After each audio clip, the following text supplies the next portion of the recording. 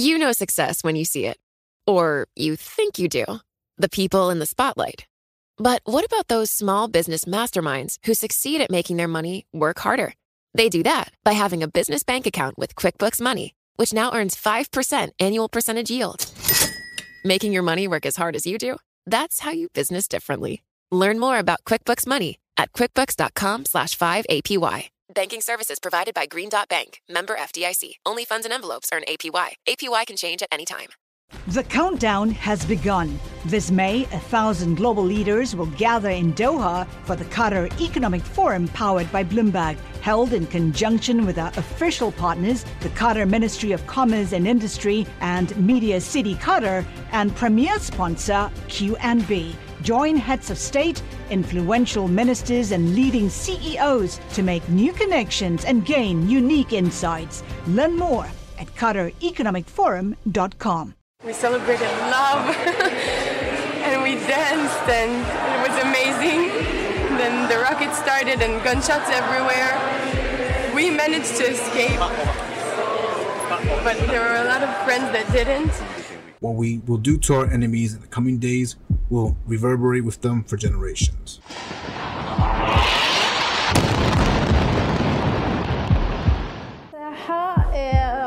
A missile hit in the square and there was rubble hitting us as we were walking.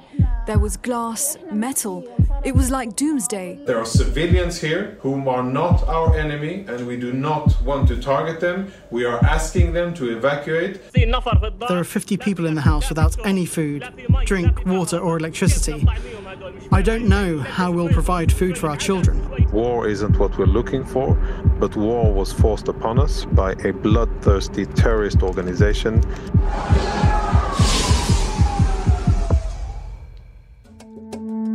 On the 7th of October, Hamas attacked Israel. 1,200 people were killed and more than 200 others taken to Gaza as hostages. It was the largest loss of Jewish life since the Holocaust. Israel's military response was swift. At the time of this recording, Gaza's Hamas-run government says more than 15,000 people have been killed there, including thousands of children. A moment ago, you heard from some of those at the heart of this story, in Israel and in Gaza. But the impact of the conflict is being felt far beyond the Middle East. From Cape Town to Paris, London and New York, reports of hate crimes have risen dramatically. It's a difficult evolution to measure, but our global team of Bloomberg journalists have been collating the data, allowing us to build a unique picture of rising anti-Semitism and anti-Arab, anti-Muslim sentiment. For this special programme, we've brought together some of the journalists who worked on this project to hear what they found out and from some of those affected. Let's start in New York, and our bureau chief, Katia Porzakansky, is with us for this. Katia, what's changed in New York for the Jewish and Muslim communities since the 7th of October? I'd say New York is on edge. The city is a home to the largest Muslim population in the United States, but also the largest Jewish population outside of Israel. We've had demonstrations in the streets starting the day after the attacks in Israel. We will free Palestine! We did our lifetime! And seemingly haven't stopped. It's been a constant flow of demonstrations in the streets and on campuses, and it's putting all the communities on edge. Katie, a lot of this discourse has been playing out, as you've said, in universities. What is the conversation that's being had there? What sorts of things have we been hearing from people attending those universities? So in the United States, universities are in large part bound by freedom of speech, which means you can say a lot. You can protest, of course. You can hold signs. You can say hateful things in large part. Universities, however, are also bound by the Civil Rights Act. They have to protect students from discrimination. So you're having this kind of strange situation happening on campuses where the bounds of free speech are really being tested, but at the same time, administrators are being scrutinized to make sure that they're not allowing for discriminatory environments. The Anti-Defamation League has seen a tremendous surge in anti-Semitism incidents in the country, and says a large bulk of them are happening on campuses. You have assaults, threats. In Cornell University, a student was arrested for making threats to kill Jews on campus and to shoot up the kosher dining hall. But then you also have, the perceived anti-Semitism that students are feeling, for example, from some of the signs that are being held at some of the demonstrations on campus. And that's where you get into kind of this gray area where one student is saying, look, this is a direct threat on my life. And another student might say, you're misinterpreting what I'm saying here. I spoke with two individuals who are trying to bring the two communities together, Rabbi Mark Schneier and Imam Shamsi Ali. And they met with a Jewish community of students from different schools in the New York area. And then they met with a community of Muslim leaders, similarly from the schools in the area. And, one of the first things that happened in their meeting with the Muslim leaders was the Muslim students said, we are not pro-Hamas. And we are being conflated as being pro-Hamas. We are trying to demonstrate for the citizens of Gaza that are being killed. When you talk to Jewish students, they're saying you have signs that are saying from the river to the sea, and that is a direct threat for the eradication of Israel and a threat on my life, potentially. So these are the nuances that are appearing. But then there are also very blatant acts of hate that are really concerning to leaders. We'll come back to New York in a moment, but I want to go next to Paris and Bloomberg's Jenny Che. Now, France is home to the largest both Jewish and Muslim communities in Europe. That's numbers based, though, on survey evidence, because official statistics in France don't include religion due to the secularism principles enshrined in French law. Jenny, I want to talk to you about how much we know about how much hate crime has increased in France since the 7th of October. It's really hard to quantify the change in the number of hate crimes in France since the start of the war. The French government has been very vocal about the rise of anti-Semitic acts in the last few weeks, but authorities have not been very good at providing comparative data, particularly about the number of acts targeting Muslims in the same period. And you have seen the government is taking a different approach to these two different communities. There was a cross-country march against Semitism held earlier in November that drew 180,000 people.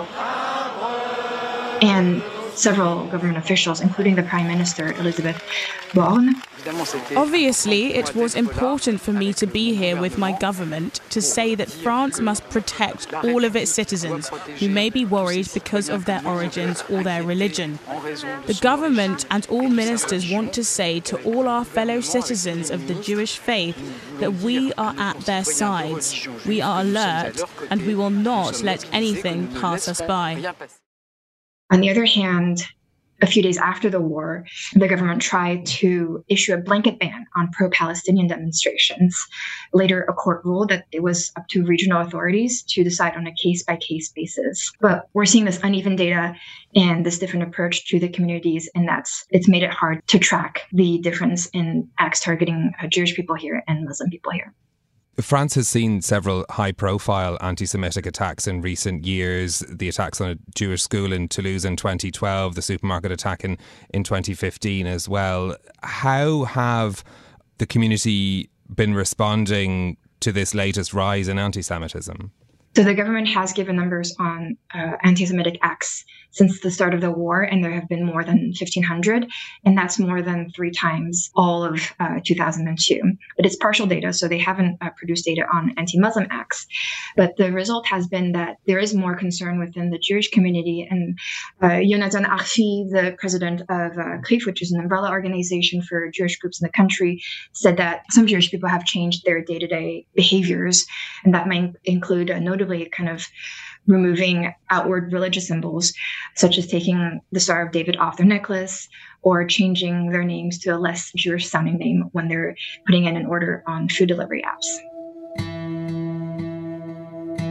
Let's go to South Africa next. Michael Cohn is our South Africa government reporter in Cape Town. Of course, Michael, the history of racial division is well known in South Africa, but this is a conflict that's created a very different kind of schism. The government's position on the Israel-Hamas war, how is that affecting the Jewish community there? Traditionally, relations between the Jewish community and the government have been pretty cordial. We've seen the rabbis being invited to speak at major national events. We've seen the president going to visit synagogues and so on. Since the outbreak of the war, that relationship has really gone down the tubes, and the Jewish community is really unhappy about the position that the government has taken. South Africa is one of 5 developing nations that's called on the criminal court to investigate whether the Israeli authorities are guilty of war crimes. They are really very disappointed at the government's failure to express their sympathies about all the people that were killed in southern Israel. The relationship really is at an all-time low. Incidents of anti-Semitism here have also spiked. We've seen a number of protests on a weekly basis. We've seen protests from both sides. The situation really is at its lowest ever. Michael, I wanted to bring in one of the interviews that our team has conducted for this piece. Karen Milner is the national chairperson of the South African Jewish Board of Deputies. Let's take a listen to what she has to say about this. We've seen over 80 incidences of anti-Semitism in the last month, and the severity of those are much, much worse. We've seen a rabbi who was attacked in his car. There was an attempt to push him off the road. He was subject to gross anti-Semitic abuse, and there was an attempt to ram his car. So that's one example of the level of violent anti-Semitism that we're starting to see, unfortunately. So that's Karen Milner from the South African Jewish Board of Deputies. We've also been speaking to Roshan Dadu, who's the coordinator of the South African Boycott, Divestment and Sanctions Coalition. Let's take a listen to her position. Well, I would question the fact that there's been a surge of anti-Semitism because, again, I think people who are opposing what the state of Israel is doing, opposing this genocide, are anti-Zionist. It's against the Zionist project. Of course, that's very strong language that some people would find offensive, and Jewish people would indeed say is representative of the sentiment that they're experiencing in many parts of the world as well. Michael, how complex is this relationship in terms of its evolution, and how we can consider how serious this increase in anti-Semitic incidents has been? The Jewish community is a really very small component of the population, less than 0.1%, but they have played quite a prominent role in the legal fraternity, in business, and so on. I think it's a really tricky time for the Jewish community here. We've seen leaders saying that the government is not standing up for them and that they're really concerned about their future here. Most of the protests that we've seen have been reasonably peaceful. We had one pro-Israel protest that was broken up by some pro-Palestinian supporters, and 4 people were arrested. I think there are concerns that things could spiral out of control. Of course, the Muslim community in South Africa is much larger, the country home to almost 1 million Muslims. Have there been a rise in incidents of Islamophobia as well? I haven't picked that up in any meaningful way, I think partly because the Jewish community is so small, but there'd be no incident of anything in that direction. I mean, we've seen security at schools and synagogues being intensified. I don't think it's happened at Muslim schools and mosques.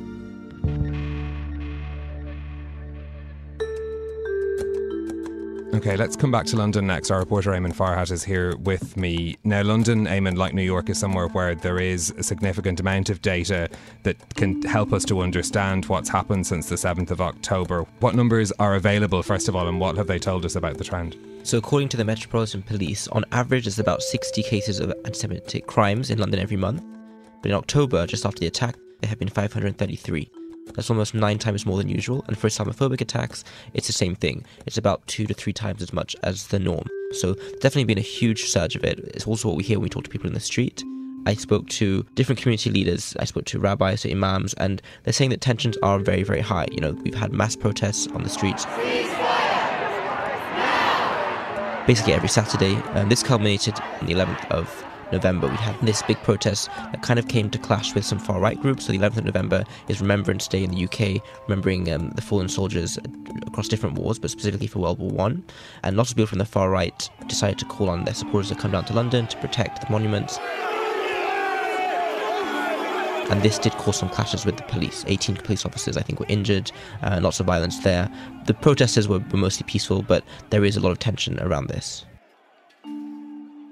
One of the interviews that you have conducted around this issue, Miriam Berger is the senior rabbi of the Finchley Reform Synagogue, and you spoke to her just before that demonstration in London. I think it's a really difficult time to feel safe as a Jew in London at the moment. I don't think that cancelling the rally would have been something that would have made us feel safer. It would have potentially made more people more committed to doing something that, this way comes under the auspices of the police, to be able to patrol, to be able to work in dialogue with the organisers, and to be able to be in dialogue with the Jewish community to say, how can we help to make you feel safe at this time? So, I think everyone's doing what they can do and hoping for the best, that extremists don't win out, but actually the nuanced, moderate voice is the one that we hear going forward and the one that's able to bring people together. Eamon, it was the question of policing that was central to the political debate around that particular protest. Is there a sense that authorities have moved on from that response now? How are they approaching this issue, given the rise in incidences that you've told us about? You're exactly right. Politicians, some call for these marches to be banned, but at the end of the day, the Met Police, they have, plans in place to keep people safe and all that. And when you talk to the different community groups, whether it is, Miriam, who you just had the clip there, or to different people in the Muslim community, they do say that they are working constantly with the police to make sure that people are safe on public transport, at these marches, and most of the time it works very well. That has been quite a positive message. And Sadiq Khan, who's the mayor of London, he's also really put an emphasis on this kind of bringing communities together. At the Remembrance service for this, that was just before this march, he had a multi-faith element where you had people from different communities giving prayers, and he really, really tries to get people to work together on this issue and really not talk about the divisive topics, but more bring people together. Let's take a listen to some of that interview with Sadiq Khan. These things have happened in the past. This is the worst I've known it. I used to be a communities minister in 2009 when Israel was involved in a military altercation with Gaza, I think December 27th to middle of January. And I remember then, as a communities minister, the impact on communities across the country. This is worse than that. That was the Mayor of London, Sadiq Khan there. Eamon, I wonder, when we look at the response from authorities, from the likes of Sadiq Khan as well, does this give the communities in London a sense of safety in somewhere where we have seen the rise in incidents like these? Right now, safety is not a word that most people talk about. People do feel unsafe, at the moment. I think a lot of people say that as this war goes on, if this war continues for however long, these tensions will continue. There is a realization that London, is a good place for different communities, and eventually things will get better, but right now, people do not feel safe.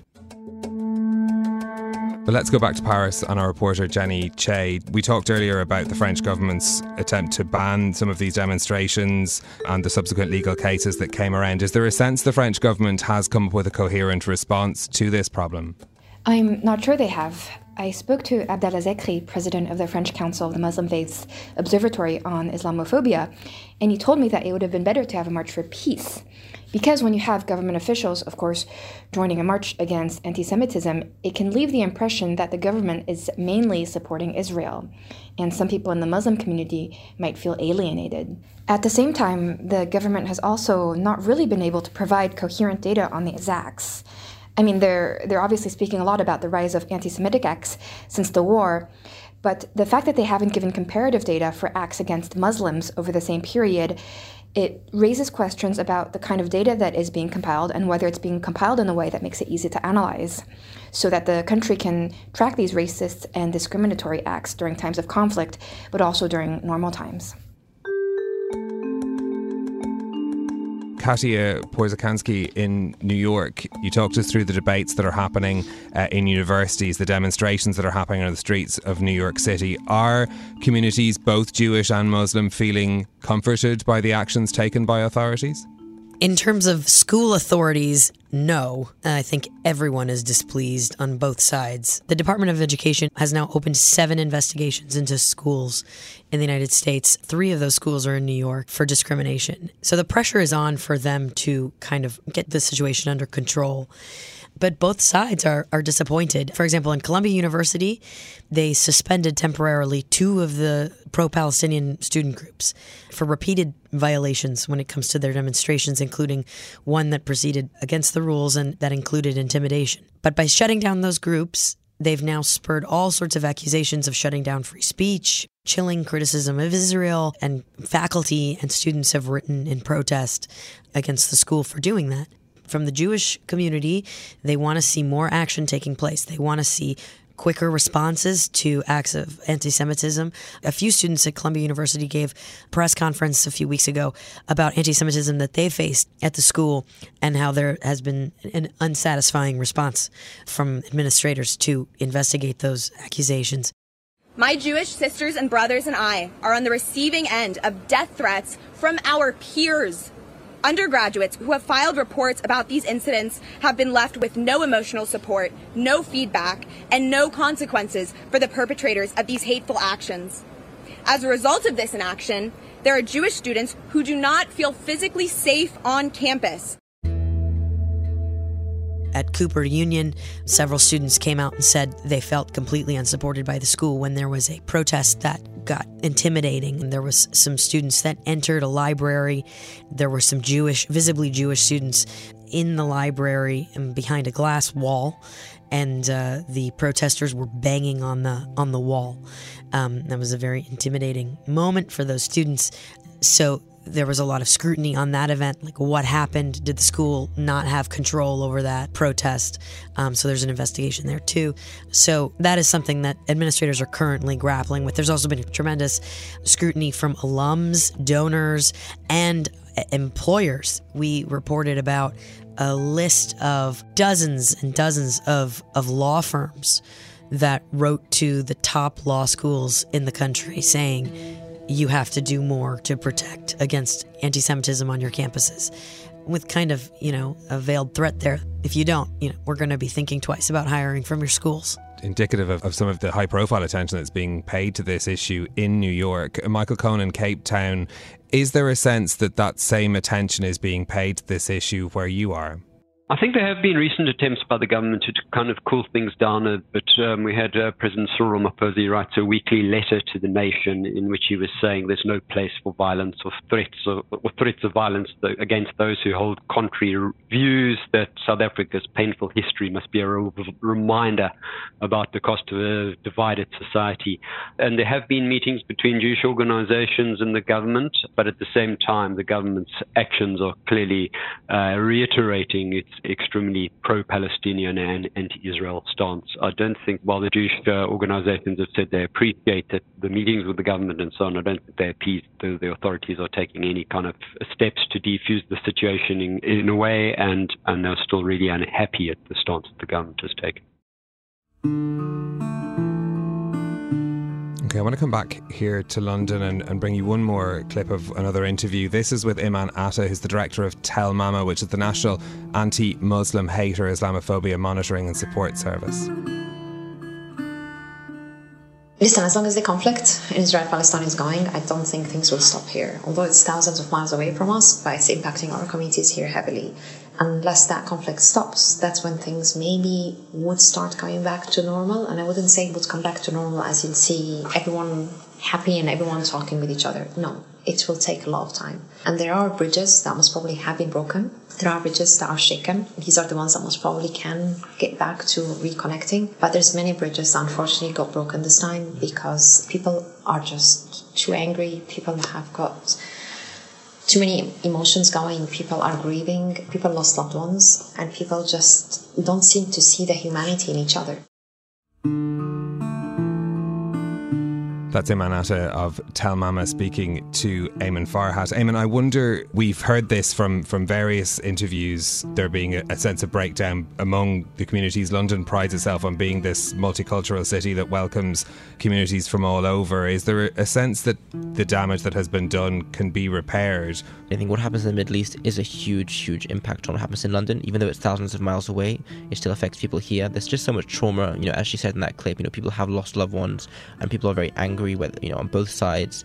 The politicians' rhetoric doesn't help either. Some people have been inflaming things. Social media as well is a huge issue, I think, in this whole debate. Tell Mama, actually, in their own data, they show that more than half of hate crimes is online. I think the online community and the online space is helping stoke a lot of this hate, keep people angry, keep people in these echo chambers. And so right now, it seems very, very difficult until things get resolved in the Middle East.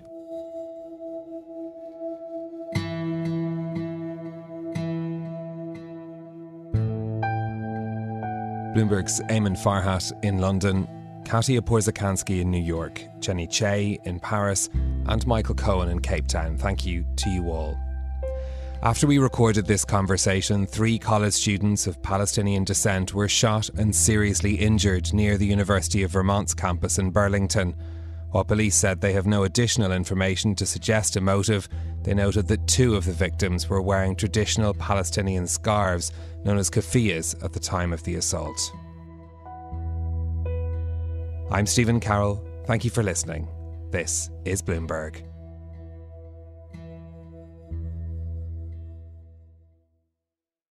You know, it can be hard to see the challenges that people we work with every day are going through. Invisible struggles like stress and burnout, caregiving for a loved one, or being misunderstood. But insight, awareness, and empathy will help us better see the issues they're dealing with. And that can make us and our companies healthier too. I'm Holly Robinson-Peete. Join us on The Visibility Gap, a new podcast presented by Cigna Healthcare. Download it wherever you get your podcasts. The countdown has begun. From May 14th to 16th, 1,000 global leaders will gather in Doha for the Qatar Economic Forum powered by Bloomberg. Join heads of state, influential ministers, and leading CEOs to make new connections, gain unique insights, and uncover valuable opportunities in one of the world's most rapidly rising regions. Request your invite for this exclusive event at QatarEconomicForum.com.